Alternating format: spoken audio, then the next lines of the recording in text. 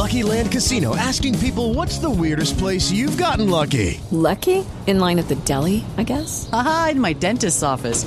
More than once, actually. Do I have to say? Yes, you do. In the car before my kids' PTA meeting. Really? Yes. Excuse me, what's the weirdest place you've gotten lucky? I never win and tell. Well, there you have it. You can get lucky anywhere, playing at LuckyLandSlots.com. Play for free right now. Are you feeling lucky? No purchase necessary. Void where prohibited by law. 18 plus. Terms and conditions apply. See website for details.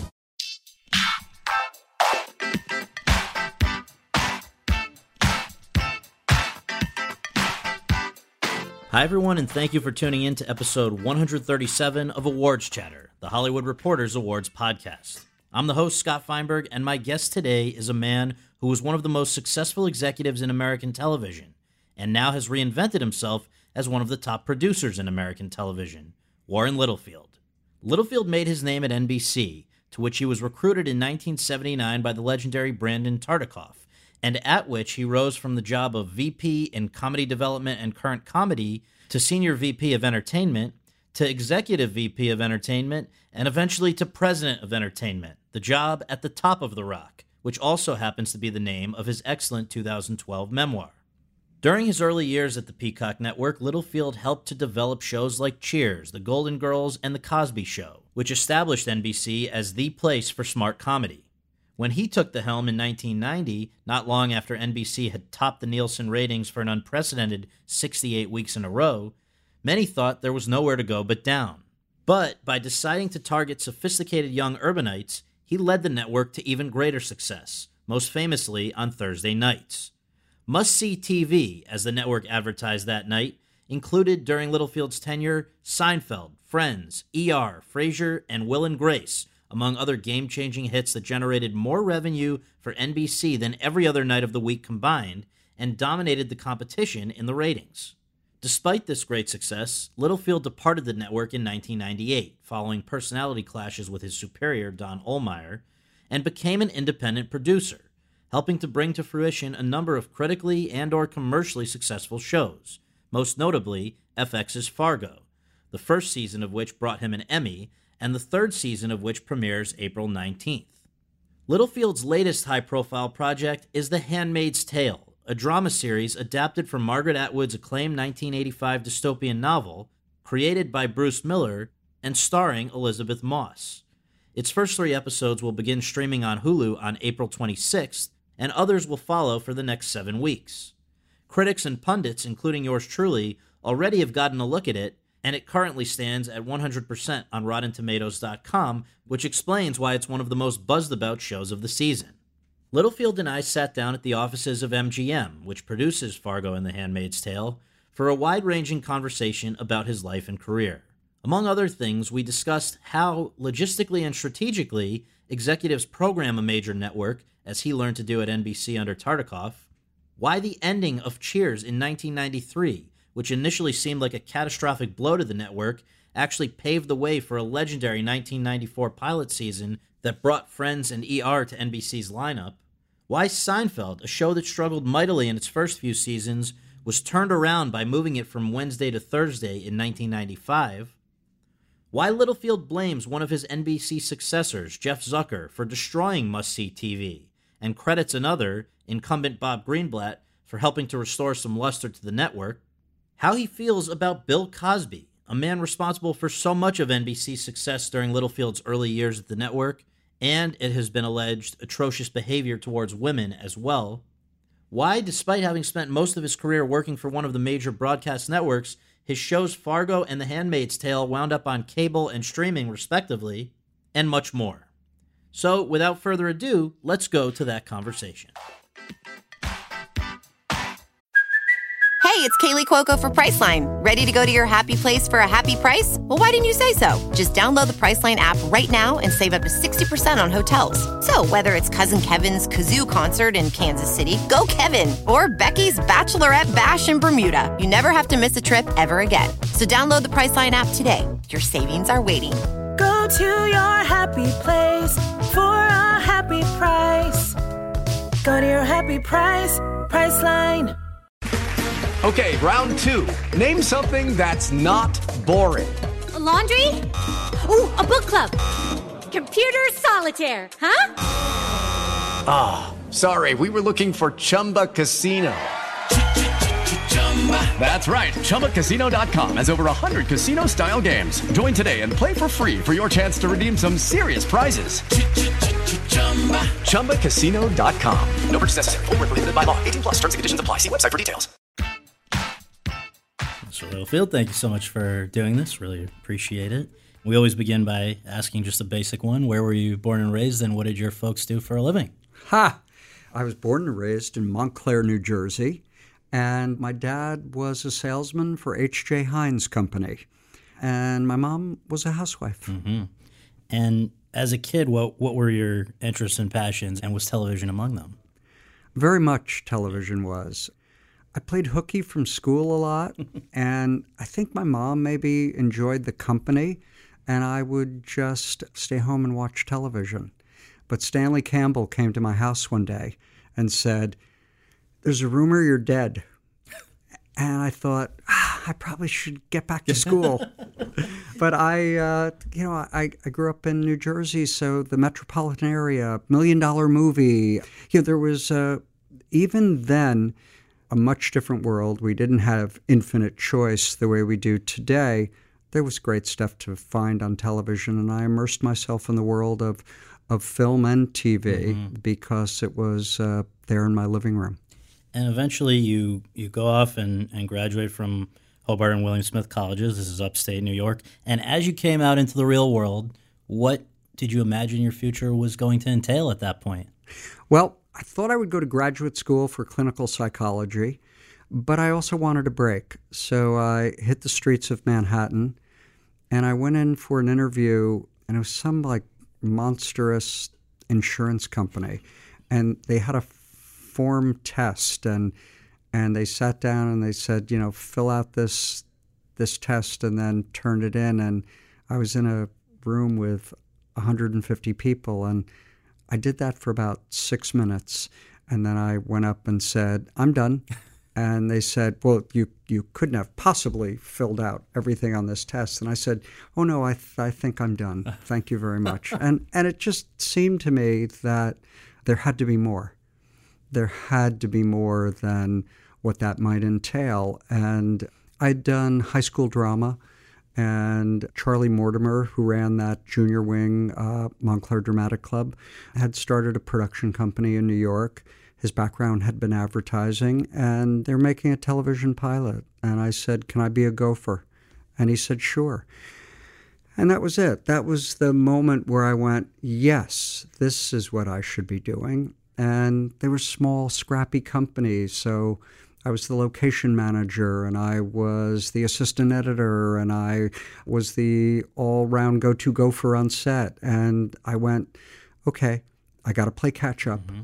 There's a lot of things that I didn't prepare for in my education, but this feels like I'm back in touch with those childhood years of staying home and just watching content and loving it.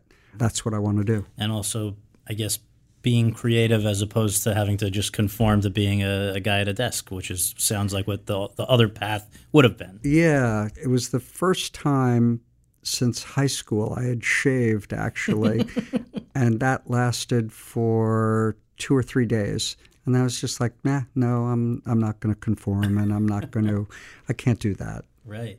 So that initial gopher job started a string of things that obviously led to bigger and better things. I believe a giraffe factored in along the way. Was there a television movie? What was your first time as a actual person with authority on a project? Well, that would be The Last Giraffe. It was a book, and thought it had the potential to be adapted into a TV movie. Staple of television back then were TV movies. There were hundreds that were made every year. So we sold it to an advertiser to fully sponsor it so that the big guys wouldn't muscle us out, so we wouldn't just end up with a piece of development. Mm-hmm. And I was 26, and I went to East Africa and produced a 2-hour movie that was a 30-something share. And miraculously, The Hollywood Reporter said it was one of the 10 best movies of the weeks of the year. I'm not sure why they said that. It didn't look like anything else because we shot it in East Africa. But that gave me a credit. That was an incredible experience. And I learned so much about producing, being on a set, producing, having to be financially responsible. And then I sold that throughout the rest of the world. And the little production company I work for in New York actually saw its first year ever of profitability. That was exciting. And for anyone curious, I am pleased to report it is available on YouTube. I checked it out last night. Is it really? Yeah. Oh my God, that's scary. So now, how do you? I guess was it on the basis of the success, the very entrepreneurial success of that endeavor, that you then wound up at Warner Brothers Television? It was. My boss, Charlie Mortimer, said thank you. And I'd been at the company for a couple of years, and I was a vice president. And he said, I want to make you president of the company. And I thought, oh, my God, I have to leave. I'm not ready to be president of anything, not even a club. So I went to California, and I had a credit. And Warner Brothers hired me as a development executive. They said, we'll make you a director of development. I was like, great. Yeah. And as you understood it, what did that mean? It was find ideas, find writers, put it together, go out and sell shows to networks. I was like, okay. But they liked the entrepreneurial spirit and what I had accomplished for a very, very tiny shop in New York. And they took me in. And how long were you there? I was there for 6 months. Because you get a call from Brandon Tartikoff, is that right? Brandon, and there were a couple of executives at NBC, Michael Zinberg also, and they said, come apply for a job in comedy development. And so I studied the first 4 episodes of The Facts of Life, and I went in and they made me an offer, and they said, but the job was manager of comedy development. So I thought, okay. I have to stop you because The Last Giraffe was not a comedy, No. and the other things that you had done had not been in comedy as far as I know. So on what basis were they coming to you to specifically do comedy? Because I had 6 months at Warner Brothers doing comedy development, okay. There right? Okay. So, but that's a good question. I don't know if they like they my obviously instinct. saw something that was Yes, true. They saw something. So I had passed up the presidency of a little company. I took the director job at Warner Brothers and now took a manager job. So I was rapidly going down in terms of job title. And yet, for me, it was all about education. I've always approached my career as being, I felt, a step behind, that there were a lot of people that I was competing with in the industry who had figured out from the time that they could walk that they knew exactly what they were going to do. And I didn't. You know, I had a more eclectic background and a degree in psychology. So for me, I thought I'm playing catch up. And I think that I've never lost that. I think I still have it today. And it's been good for me. Yeah. And just for any listeners who maybe are not part of the industry, and we know we have those as well, let's just, if we can, contextualize what it meant to get a call when you did from Brandon Tartikoff at NBC. This is somebody who the New York Times has described as, quote, the most successful programmer in the history of network television, close quote. He had been a protege of Fred Silverman, who turned around ABC in the 70s. And then you became, it sounds like, in a way, a protege of his. Is that a fair description? Well, absolutely. It was a tremendous education. Brandon taught me just the love. You know, I love the medium. Brandon may have loved it more. He had such joy in being in the sandbox of television and content creation. And we had dark days where the sword was hanging over all of our heads. We could have been fired on any Friday night for due cause. We had no performance, and networks had to perform.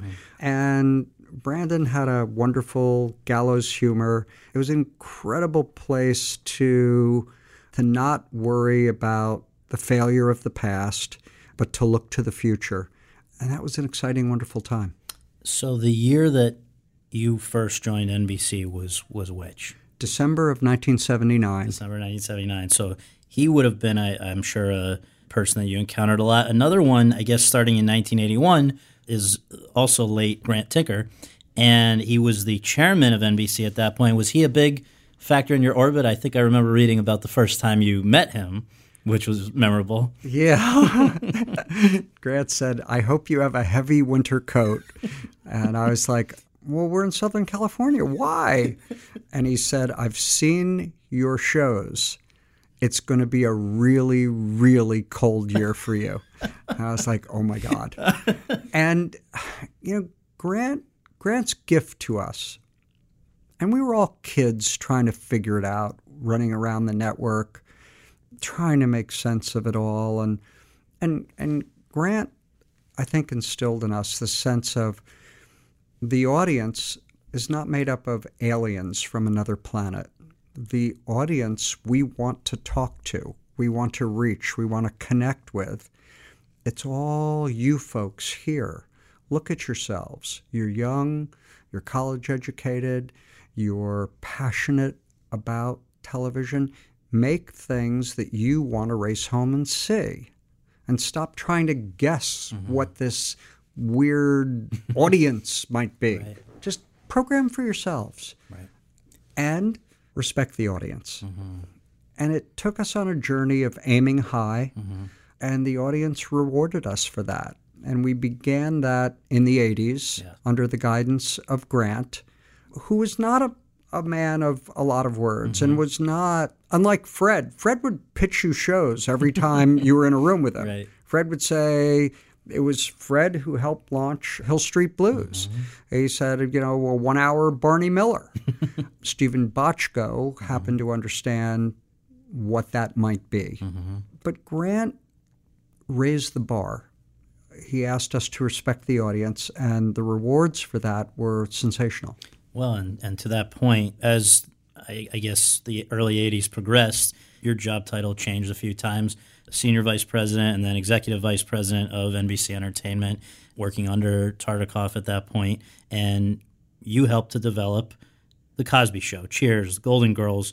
And I want to, speak about all of those, but I think the most interesting example in a way of what you're talking about having faith in the audience and not playing down to an imaginary audience might be Cheers, because it sounds like, from your wonderful book, Top of the Rock, which I encourage people to check out. Well, thank you. No, it's terrific. I don't think I've ever read a better book about the business of television. One of the things, though, that you talk about was that in the first year of Cheers, 1982, it finished 72nd out of 72, I believe, in the weekly ratings one week. And a lot of people were ready to... For the year. It was the lowest rated program on network television. Oh, my God. And people were ready to naturally write it off.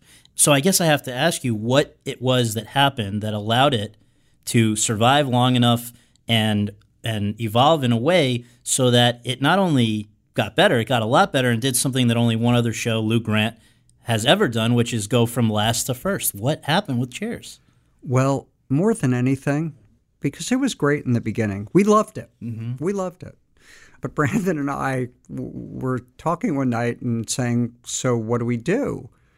And Grant kind of wandered in, and Grant Tinker said, let me ask you this. Do you have anything better? And we said, well, no. And he goes, well, I think you answered the question, so renew it. Right. And look, the Charles brothers and Jimmy Burrows were brought into NBC to give us something we didn't have. We had Different Strokes and Hello, Larry and Facts of Life, and they came to bring us a sophisticated adult comedy. It changed the DNA of NBC as a network. So it's a show that we would go back through the 90s and point to as this is who we are. And really, the foundation of must-see TV all came from that DNA. That was all the Charles brothers and Jimmy Burrows. They knew what they were doing. We were smart enough to get out of their way and allow them to do it. And speaking of must-see TV, which is obviously something you're very closely associated with, if there was a model for that in a way, it would have been, correct me if I'm wrong, but it seems like maybe the 1982 lineup where you guys had Fame, Cheers, Taxi, and Hill Street Blues. This was promoted as, quote, America's best night of television on television, close quote. And then I believe after 1984, internally at least, you guys referred to the Thursday night lineup, which at that point was The Cosby Show, Family Ties, Cheers, Night Court, and Hill Street Blues as your, quote, night of bests, close quote. And then it was, I guess, starting in 93 under your watch that we had a Thursday night lineup of Mad About You, Wings, and Seinfeld, which was the beginning of this whole run of must-see TV. But before we get into the phrases, I just have maybe a naive question, which is, why is Thursday night more than, say, Tuesday or Wednesday night a night when people would want to put on their top shows? We kind of stumbled into it. When we had the Cosby pilot, we were aware that we had something that was truly special. We had to go up against Magnum P.I. Thursday at 8 o'clock on CBS, and then they followed that with Simon & Simon. And we had nothing. And so Cosby became the anchor, like literally turned on the lights on Thursday night. Now, we had Cheers there, but no one watched it. But there was no reason to come to NBC for sophisticated adult comedy. We didn't have a history of it. We didn't, how could, we had a 5-watt bulb, right? If you were looking for that, why would you look to NBC? So what Cosby did is, we'll stay with the lighting allegory here. Cosby turned on the lights in a major way, and tens of millions of Americans came to NBC who had previously not been there, and they came on Thursday night. And then we had already had Family Ties. We stuck that behind it. We had Cheers. We kept that right at 9 o'clock, and all of a sudden, with the strength of Cosby, the flow of the audience, the programs had always been sensational. We now had audience flow. Right. We now had an explosion at 8 o'clock that could carry through. And lifted Cheers and these others. Yeah. And then we had Night Court, which was also wonderfully fit into that framework.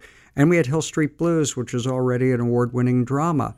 And that kind of night, that was the early assemblage where we were like, yeah, it's a night of bests. And it came out of, we had no lights on the night, but we felt we deserved, really, because of Cheers and Hill Street. We deserved better on that night.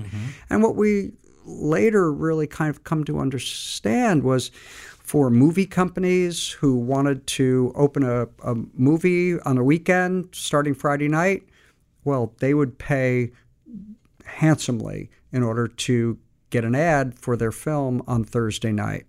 Because our audience was young adult men and women. Now, usually with comedies, you could get women. We had equal amounts of men, which was unique.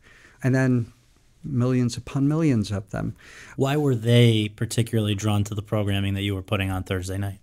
I think it really was Cheers. Certainly Night Court followed that sensibility. So did Hill Street. And then just everyone watched Cosby.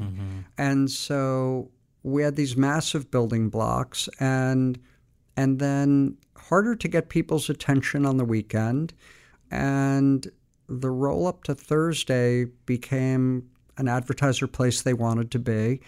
And for the next 20 years, we had an institution. Absolutely. And which actually, I believe, you tell me again if I'm wrong, but because you guys were so strong on Thursday, the other networks tried to put on their best stuff on Thursday to come at you, right? For a while, they were pretty intimidated. Yeah. At the height of must-see TV in the 90s, we were beating the combined competition, the other three networks, by margins of 60% over their combined totals. So we became the destination, and our profitability, all the other nights of the week combined, would not equal Thursday. Right. And ultimately, at the height of must-see TV, 75 million Americans, which was a third of the country at the time, would watch Thursday night. Unbelievable. So you were shunned if you didn't in the workplace the next day. Cooler, yeah. So just as a guy who does not begin to claim to understand what you guys did so well, let me just play devil's advocate. If you have 4 great shows and the decision clearly was made, or 4 or 5 or whatever it was, to put in one night, why would that not work to spread them out across the week and assume that people would? Is it because people just don't watch anything that often throughout the week? Like, why load up on one night as opposed to trying to build your other nights around a great show? Well, we created a colossal blockbuster of a night. We created a destination unlike any night that television has ever known. And then we had a piece of the puzzle called Frasier, and coming out of Cheers. So as Cheers ends, Frasier begins, and we put it on Thursday for a year. And then what we realized is we were a solid number 2 trending towards number 1, but we realized that our future, if we wanted to be the number 1 network, we had to be more than a one-night network. And so we took our youngest and best draft pick, Frasier, and moved them to Tuesday night at 9 and up against Roseanne. Smash hit, ABC comedy. But ABC was our competition. They were number 1. And we thought, well, look, that's a family comedy. It's a great show. But we're an adult comedy with Frasier.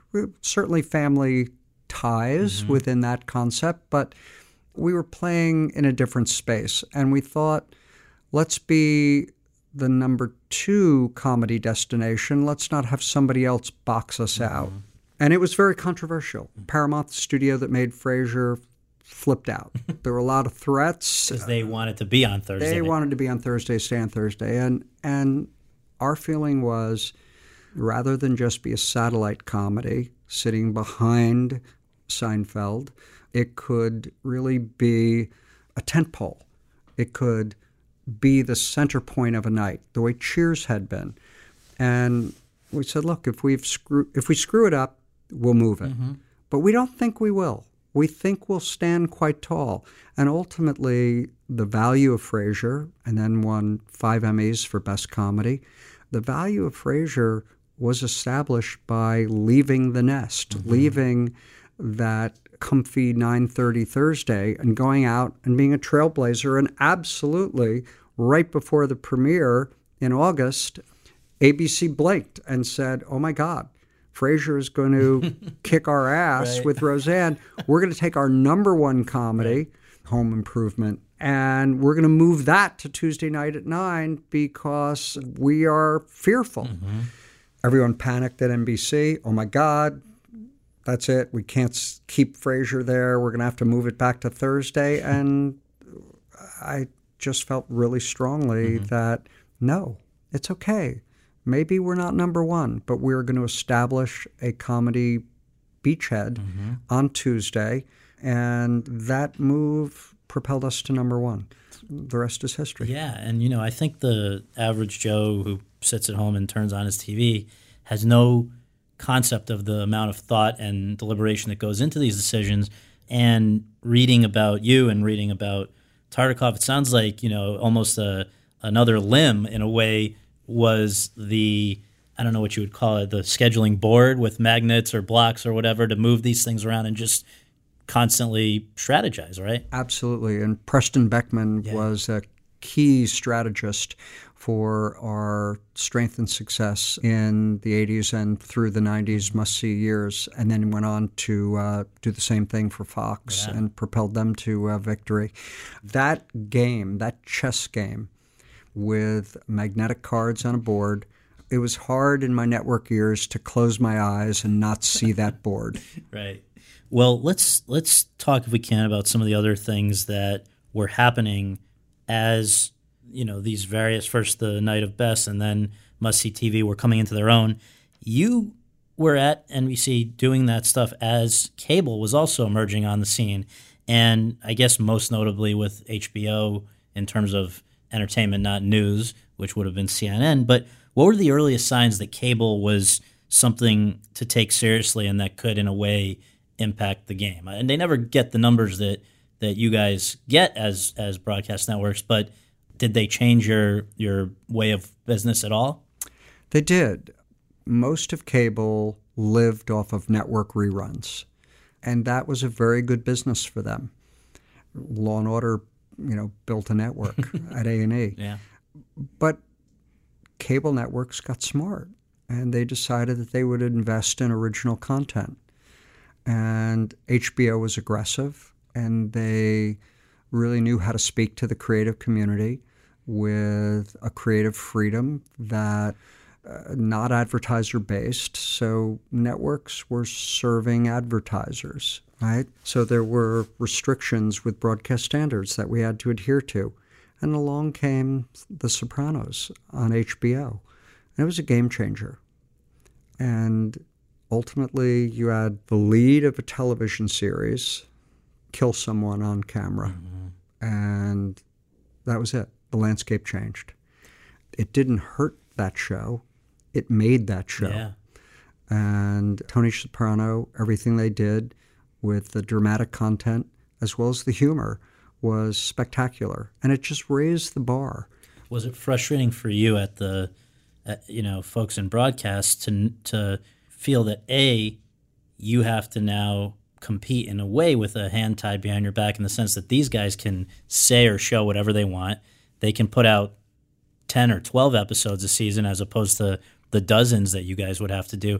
Is it, I mean, on the other hand, I'm sure they envy the size of your audiences, but it was The Sopranos that made you guys take cable seriously. I think so.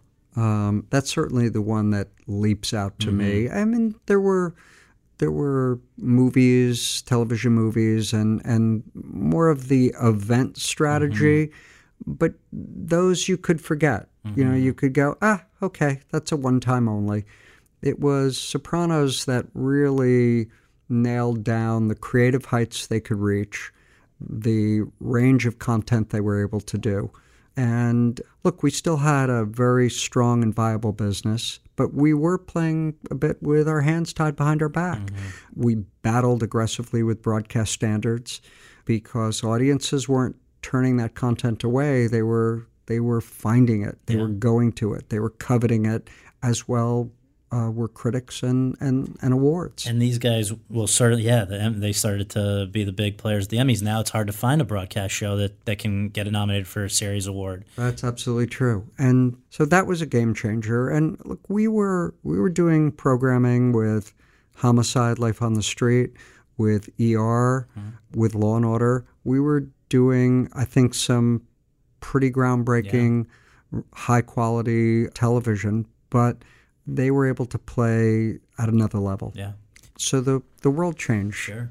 Now, even a few years before cable was fully in action, in '86, that's when General Electric acquired RCA and with it NBC. And I wonder how becoming a piece of a giant corporate conglomerate impacted your work at the network as well.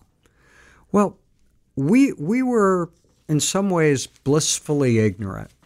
In the 80s, we lived in a world where there were a dozen channel choices in every home. And then GE came into our lives and they said, hey, it's not just about like, oh, we like this show, so put that on. The world is changing faster than you can see it. And we rapidly entered an era that was not a dozen channel choices in the average home, but ramped up very quickly to 50 and then 100 channel choices. An age of infinite choice. And GE, actually, their kind of strategic thinking, they didn't tell us what to do. They said, you better figure out who you are and what you're going to be. And we also watched cable channels that were really, really well produced. So if you were on MTV and 24/7, it was always MTV. They knew who they were. They identified who they were, and there was a whole sensibility that delivered on the promise of who they were 24/7. Network television has a deal with an affiliate, and so we have a few hours of daytime, and then we have prime time. So it's only a few hours a day that we're delivering content that's the network. So one of the things we did in the 90s was we decided we had to produce the network. And that really came out of looking at the competition in cable. So what does that mean, to produce the network? Well, it means that first and foremost, we had to have a vision for who were we going to be, and kind of redefine for the 90s that we were the network for upper educated urban young adults. And so our programming reflected that. Seinfeld, ER, Friends, Will and Grace, like we were portraying and speaking to that young adult urban audience. Now, again, maybe a dumb question, but young adults, urban or otherwise, don't make a lot of money, right? So from an ad, maybe I'm wrong, but like when you say young adults, what's the age range that we're talking 18 about? to 49. Okay, that's so it quite a does spread. include, okay. Yeah, it was, again, we were in the broadcast game, not the narrowcast game. Right. So that's a pretty wide path, but we were doing award-winning, which advertisers would pay more for, and we were headed towards upscale, college-educated, and so creators, artists wanted to be in our house. Why comedies but not dramas for the most part? Was that something that... Same thing with dramas. We same target. We owned the ensemble drama, Homicide, Life on the Street, ER, Law and Order. All those dramas were ensemble urban dramas with diverse cast members and themes that really reflected the world we lived in. And so that strategy resonated. We separated ourselves from our competition. We weren't narrowly defined, but we were better defined than our competition.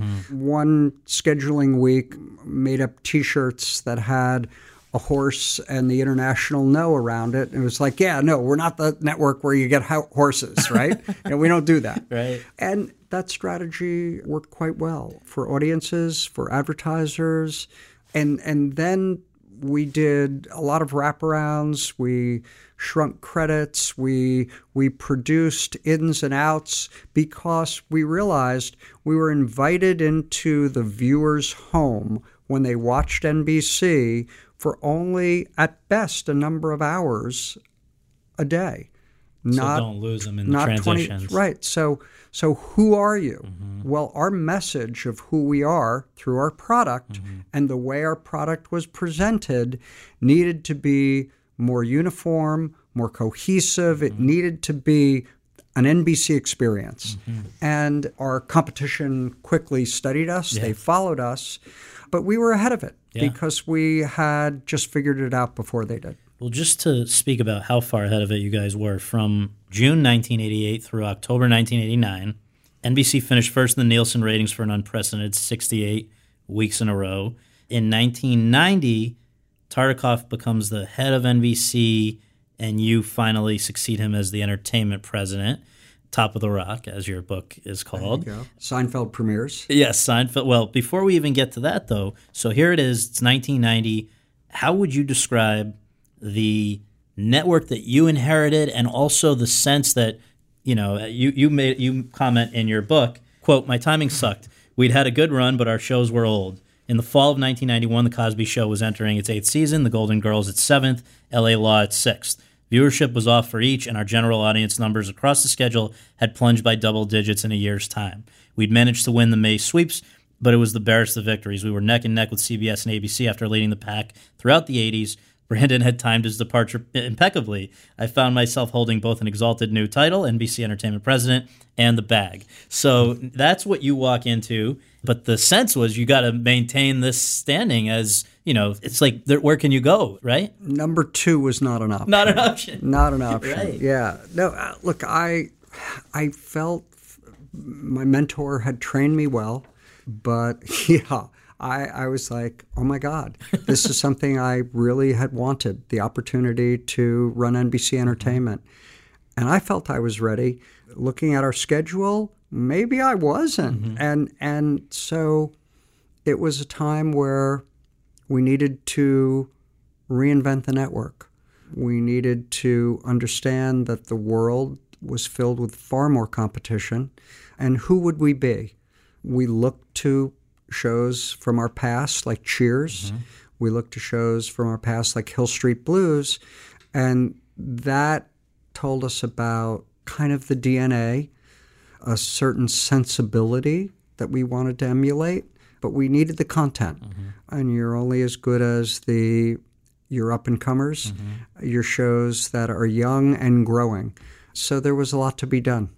And to, in a sense, further blow the wind at your face that you were having to overcome, you also, and you reference this in the book, and we won't harp on it here, but just to contextualize what it's like to be in that job and some of the things that somebody runs into, there was another position created as you assumed your position as president of entertainment, which I think was called West Coast president, and this is Don Ohlmeyer. And where did he come from, and what was he supposed to be doing? Because I know that in some ways he might have been a thorn in your behind. Oh, he was. No question about it. Don had a sports background. He had been a producer of Monday Night Football, early investor in ESPN, had his own company, was entrepreneurial, highly competitive guy. And I think that New York management thought that there was some muscle that Don might bring. And Don's timing was good because once Don came in, we had the seeds of a future. Seinfeld was there, and Frasier, and then Friends. And, Don asked a lot of questions, and sometimes that would be unbelievably frustrating to have to answer them all. But it was a process where we prospered. And so, it's hard to argue with the results. And it became the modern era and led to a triumphant 90s and resurgence for the network. And really, the moment that you have described as sort of the turning point, in a sense, of where this could have gone in a very different direction, but actually became positive, was when you get a call from Ted Danson in, I guess, 1993, at the end of 93, saying what? Ted said, I can't be Sam Malone anymore. I need to be Ted. He had done 11 years of Cheers, which is pretty spectacular. Outstanding, award-winning, truly, truly entertaining comedy. And the gentleman that he was like, don't throw money at me. I'm making a decision for me. Really high road approach to take, right? Although I had no hits. I mean, I was down to, I had nothing. Cheers was the only light that was still on, and I was like, oh my God, I'm screwed. But I think that kind of back to the wall. Now you're going to have to run the hurry up offense. You're going to have to develop your ass off. You're going to have to get some really terrific programming because that's it. They're going into their final year of Cheers. We better come up with some hits or there will be nothing. And there was no question in my mind I wouldn't be there. And the silver lining, though, I guess you came to find was that the departure of Cheers freed up a lot of resources. I mean, Ted was making $400,000 an episode, right? Yeah. Look, the success, you could pay for success. So we would have loved to have had more Cheers. But I think it put pep in our step. It gave a sensibility to all of the programmers of we need to be reckless, we need to go for it, we need to come up with our future because we can't rely on the past. And that was a good wake-up call for us ultimately because we hit a renaissance after that. Well, yeah, and very soon after that because the 94 pilot season for NBC has become legendary. Maybe you can just share what came out of that really, I guess, the first time you now had to come up with stuff post-Cheers. Yeah. That year, our remarkable development led with Comedy with Friends. And Friends was a high week as a test, looking at the research results. We loved it. We thought we had captured kind of the voice of a new generation. It was young, it was fun, a fantastic ensemble of 6 young adults that had very little exposure prior to that show, here and there. But we really thought we had something. And so what do you do with your best and brightest? You put it on Thursday night. And so Friends started at 8:30 on Thursday. That year also, though, we knew we were saying goodbye to LA Law. And out of development came ER. So that year, Friends and ER, Friends lasted a decade, Right. award-winning, ratings-getting, knockout comedy for 10 straight years, and ER for 15. Yeah, so it may go down in the books as the greatest development season ever. And the year after that, Friends found its audience right in 95, really, as you say, had a slow start. But the other amazing thing, which even a previous guest on our podcast talked about, Jerry Seinfeld, was saying he still is trying to understand. They did not like Seinfeld for the first couple of years on Wednesday nights, I think, but they put it on Thursday, meaning you, Yeah. and all of a sudden, that now caught on in a huge way. And so that happened as well in 95. So 94. It surpassed Cheers, actually. It surpassed almost immediately the Cheers performance, which was truly remarkable. Larry David, of course, said, well, I don't want to go to Thursday. If they didn't watch us on Wednesday, why do I want them to watch us on Thursday? No. Wednesday, we were up against Home Improvement, the number one comedy on television, and we were getting like a 19 share, and they were getting 38s. But Seinfeld was ready, and when they moved to Thursday, it exploded. Amazing. Just a quick aside, a person who comes up throughout your book and is associated with many of the shows from Cheers through Friends and on during this era is James Burrows. And he had been one of the co-creators and executive producers of Friends and then directed, I think, almost every episode of Cheers, Taxi, Friends, and others. What made him and makes him, I think, still so good? He wonderfully works with the actors to not over-rehearse them, but take them to a point where they feel their best is yet to come. And that's right before show night, before you perform in front of the audience. And so his work with the actors is sensational. He'll say something of, watching him work, it'd be like, no. Don't push the bowl with your left hand, push the bowl with your right hand. And somehow that is funnier. And so he's remarkable, and the actors trust him. But his work is equally strong with the writers. He's able to say throughout the week of rehearsal and putting the show on its feet and running it, he's able to say to the writers, I need this, I think we're not getting this. And so he's directing the writing staff as well as the actors, I think, with equal strength. And it all comes together and it's magic. Yeah. So there is no must-see TV on NBC without Jimmy Burrows. Wow. So your 9 years as the president of entertainment at NBC, 1990 through October 98, first of all, were there any major regrets? Was there a show that got away? Was there something you didn't do that kind of to this day you think about? I always feel like there were balls I dropped. We had a Brandon Falsey drama, A Year in a Life, which we kicked off as a miniseries and then was a series, and it was remarkable. It was wonderful. It was heartfelt and it was funny, and it was a family drama. Hard to find family dramas. Most dramas are procedural. They have those kinds of engines. This was a family drama. And I think we cut that off too soon. Is it true that Roseanne had been a show that could have been at NBC? Oh, well, yeah. One of my biggest mistakes was being invited by Marcy Carsey to go to Universal Amphitheater and watch Roseanne Barr perform live. And that night, Budweiser was sponsoring it. It was Roseanne Barr and Louis Anderson. And I thought Roseanne was kind of gross. The female audience was enjoying it. Right. I absolutely admitted that. But I was not digging on Roseanne. I kept saying, what about Louis? What about Louis? And Marcy said to me, forget Louis.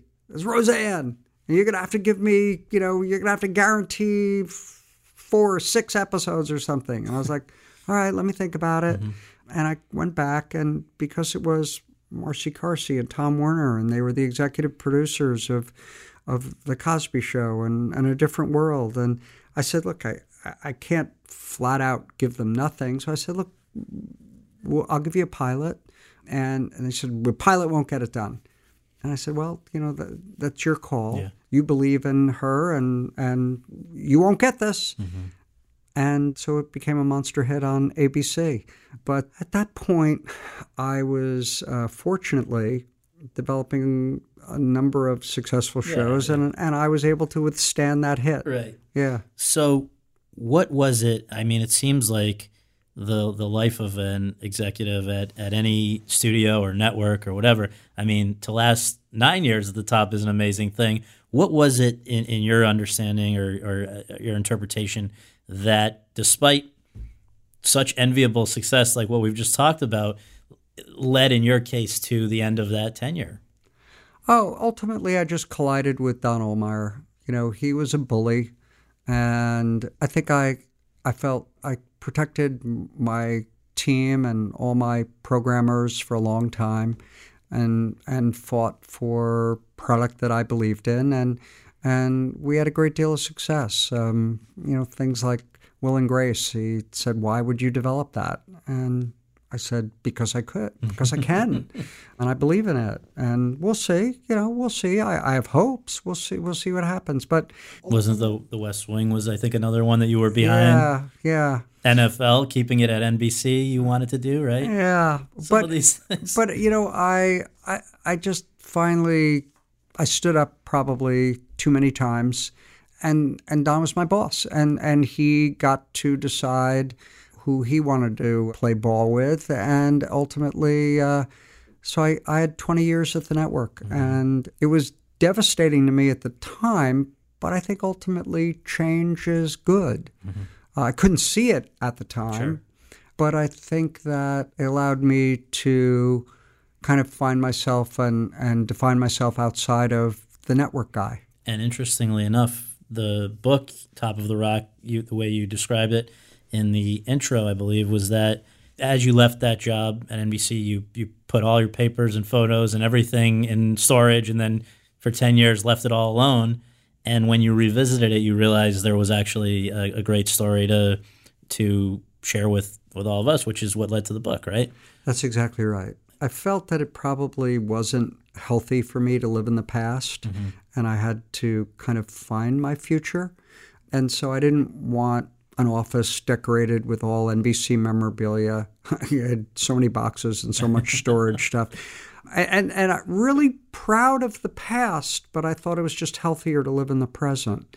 And then going to that storage unit one day, kind of, I don't know what I was searching for at the time, but I was looking for something, and looking in those boxes, I said, well, maybe it's time. I've been away long enough. I think I can go back now. I will say something for you that I feel like you must be thinking, but you might be too nice to say, which is that by the time 10 years had passed since you'd left NBC, things had not gotten better, right? I mean, in retrospect, they looked very kindly on me in the years that followed. May I quote my colleague Tim Goodman, who at the time was with the San Francisco Gate. In December 2000, he wrote, in reference to you, quote, "NBC has been pathetic ever since he left," close quote. And you did not say that, but in your book, you do share the fact that you were not a big fan of the approach of one of your successors, Jeff Zucker, who actually gifted us with Donald Trump through The Apprentice. And it was almost a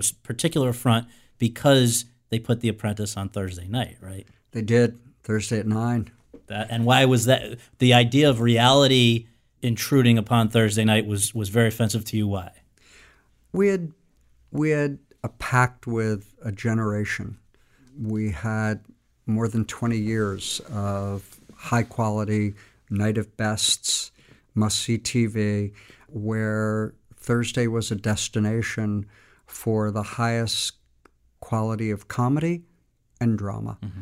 And I think for Jeff Zucker, it was just a time period. There was no sense of history. And it was just, let me throw the Donald in there, screaming, "You're fired." And that was a stopgap kind of a measure where content was just fill a time period. Yeah. As I said, it was a pact with the audience, a bond. And that ended the era. Yeah.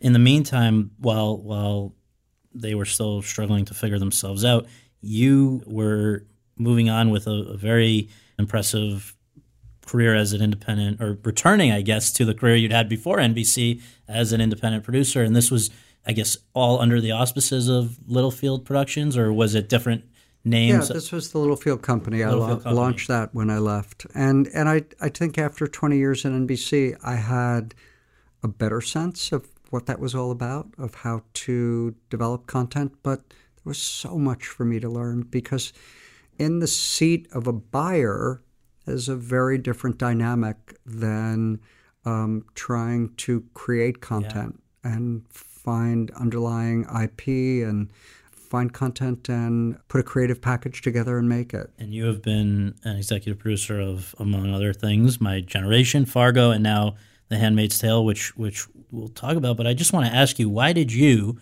as a guy who had spent most of his life in broadcast, come out and end up with those shows being on not broadcast, cable in the case of Fargo, streaming in the case now of The Handmaid's Tale? Had the world outside of broadcast changed so much that even you were now not necessarily a believer that broadcast was the place to take great programming? Well, I think my DVR kind of is an inside look at who I really am, right? I think it's probably true for everyone. And the content that I covet, that fills up my DVR, is really cable content. I started my early producing career, once I left the network, selling shows to network. It's what I knew. It's what I did. And the process was frustrating. And I wasn't loving the content that I was doing. And then I got very excited in bringing a format to Noah Hawley, getting to work with Noah, and we did My Generation, and they were very excited about it at ABC. We put it on their fall schedule, but they put it on Thursday at 8 o'clock, where dramas go to die, and it lasted 2 episodes. And so that was it. That was it. I was like, you know what? I won't say never, but my efforts are going to be really in the kinds of things that I love to watch. And I've done very little network development or product since. Yeah. I'm really enjoying life in cable and streaming, and it's a very different creative experience. So everybody loves Fargo. I'm not even going to focus too much on that, because we all over the last couple of years have come to know and love that. But the new exciting thing, which I've so enjoyed getting a little advanced look at here, is The Handmaid's Tale, which, just to contextualize for people, Margaret Atwood wrote the book in 1984. It was turned into a movie in 1990. Why did you and your collaborators feel that it ought to be revived for as a TV series in 2017? I mean, it works great now. Well, Margaret's book was written 32 years ago. It's never been out of print. It's been developed as a play, as an opera, they did the movie in 1990.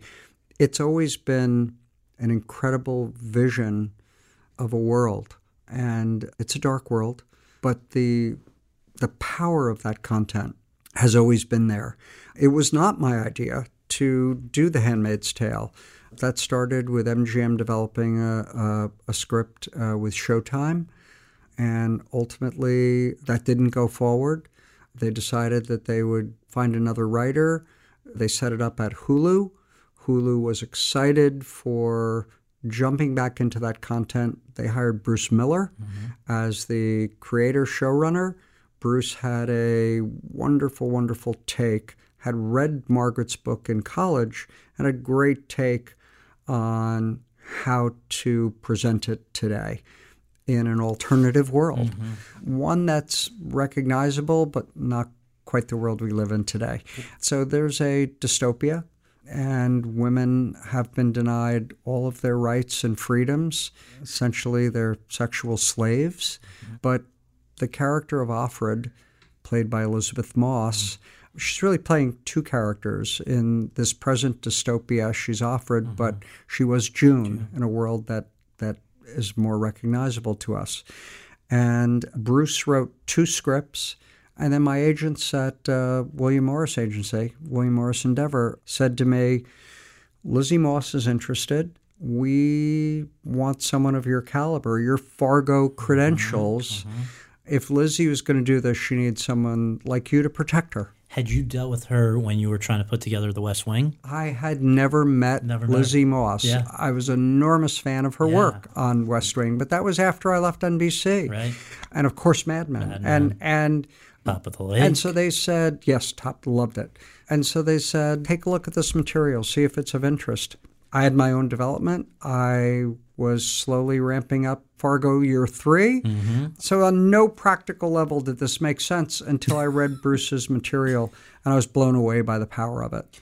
So I got on the phone with Lizzie, and I said, look, you have lots of choices in your life. I've got some good choices in mine. If you do this, I'll do it. And she said, I think we have to do it. And so that's when I jumped in and became an executive producer of Handmaid's Tale. Folks at home will get a chance to see the first 3 episodes on April 26th. The critics have already seen at least the first, and the reaction has been tremendous. And I wonder how much, a lot of people have observed, I guess when you were making this, you could not have known the outcome of what was going to happen in November, right? When did you wrap things up? We went into production in the summer. So we were, it was the primaries, and it was expected that Hillary Clinton would be president. We always felt a tremendous responsibility to do a wonderful job of Margaret Atwood's book, bringing that to life. We just felt, wow, this is an important story. We woke up in Toronto in November and went, I think we feel this ever more than ever before. Now, we had watched the rise of the alt-right. We had seen a lot of politics of hate, and we have been feeling and watching women's rights become more into question, women's control over their bodies. So everything rapidly became more relevant than we ever expected. Religious fundamentalism, the environmental destruction, misogyny, all these things that seem unfortunately super timely. But my colleagues who we were having a staff meeting, I think it was this morning, it's all kind of a blur, but we were talking about this show, and everybody's curious how, you mentioned being faithful to the book, but sadly the book ends at a certain point. Is this a finite commitment to where this goes, or could this go where the book didn't go? It's a series. Yeah. It's not a limited series. Right. So year 1 is 10 hours. The first 3 hours will be on Hulu on April 26th. I probably should blow my horn here and say Rotten Tomatoes gave it a 100. That's pretty amazing. There are not a lot of 100s on Rotten Tomatoes. And that wasn't a typo. So I'm really proud of Congratulations. that. And Metacritic has it at a 98. And that would be Sopranos year 4. So it's been tremendous. It's had tremendous critical acclaim already. Lizzie Moss is spectacular in this role, and there's an outstanding cast surrounding her and supporting her. So it's a thriller. It just also feels relevant in the world that we're living in today. If I may, with the last 2 minutes, just big picture stuff. So first of all, I hate to have to even bring this particular topic up, but the Cosby Show was a key part of the NBC era when you guys were experiencing so much success there. And over the last few years, obviously, you know, a lot of things have come to light. And I just wonder, for you even, looking back when you come across the Cosby Show on reruns or whatever, what goes through your mind? Well, it was a monumental show in television history because African Americans had never been presented that way before. It was a family comedy, but you had a lawyer, you had a doctor who happened to be African American. And there were a lot of wonderful family values in the show. And it was noted that when Barack Obama became president, there was a nod to the Cosby Show for what we put out into the world. There was a nod with Will and Grace. Yeah, that's great. For marriage equality. So television can affect lives, and really, really proud of that.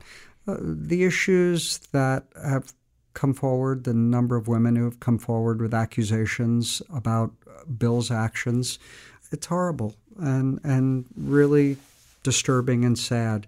We weren't aware of anything at the time. I had never, I'm not a stranger to controversy with talent. And, we had actors through the years who needed to go into rehab, and there were issues that needed to be dealt with. Nothing ever came to light, certainly never came to me, that there was an issue with Bill. But apparently, and it hasn't been proven in court, but the allegations are horrific. It's deeply, deeply disturbing and sad. Is there any scenario under which you would work at a broadcast network again? Oh, no. No, you're done. I'm having too much fun. I don't think they want me. I mean, it's important to reinvent and go through all the things that we did in the 90s to do that. Look, it's always an honor to be asked for things, but I'm having such a wonderful time. Rather than juggling 100 balls, I juggle a dozen. Yeah. And the depth of the creative experience is wonderfully satisfying to me. When you do look at NBC, which obviously there's now probably the vast majority of people are people that weren't there when you were there. It's now Bob Greenblatt. What do you make of, you see This Is Us, or you see the live musicals, or you see now they're bringing back Will and Grace? What's your take on NBC today? I think they're doing a number of things really well. I love This Is Us. It's probably about my only network series show that I seek out. I think Dan Fogelman, who I had the pleasure of doing a series with, his first half-hour comedy, Dan Fogelman is a genius. He's inspired. I laugh and I cry when I watch that show. And that's great. Yeah. Good for him and good for NBC for doing it. The live musicals or events, that's wonderful. Networks are still the home of the NFL. That's powerful. That really works well. So, I also get to go back and say they still have Law & Order SVU, and that was my development. Right. So I still... You live on. Yeah, so Bob Greenblatt, good on you. And Will and Grace, are you happy that they're coming back? I'm thrilled. I love the show. That cast is amazing, and, I would just love to be in the audience again and enjoy it. I'm going to look forward to that. Yeah, that's a good thing. Final question. We've obviously looked over your entire amazing body of work here. Is there one thing, professional, personal, whatever it may be, that having now, again, revisited all of this, that you feel proudest about? There's a lot of children that I love. And look, I think Seinfeld was something that the research was so abominable. It was so meant to die. And, we threw on 4 episodes in the summer of 1990, and it's okay. It was original content in a sea of reruns. And somehow I was able to say, we can't let it die. We can't let it go away.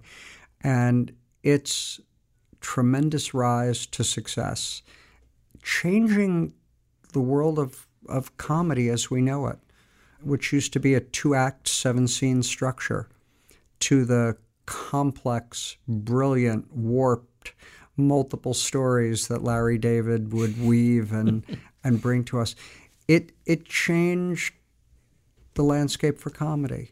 And so to help be a protector of that and fan that flame and get out of Jerry and Larry's way, even when we couldn't see it, I'm enormously proud of that. But I also, honestly, as happy as I am and as proud as I am of my past, I love to be living in the present. And so this month I celebrate that I'm a part of Fargo and Handmaid's Tale. Amazing. And that is wildly, wildly exciting for me. And it's a reason why I don't sleep. Well, on behalf of myself and my generation, thank you for our childhood television. This was fantastic to grow up with Seinfeld and Friends and all of these shows, and now to have several more. So thank you for that, and thank you for this. I really appreciate it. It's my pleasure. Thank you so much.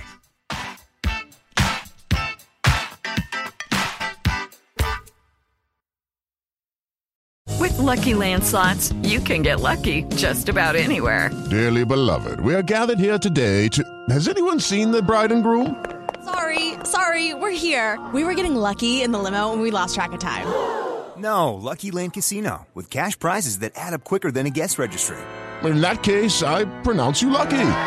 Play for free at LuckyLandSlots.com. Daily bonuses are waiting. No purchase necessary. Void where prohibited by law. 18+. Terms and conditions apply. See website for details.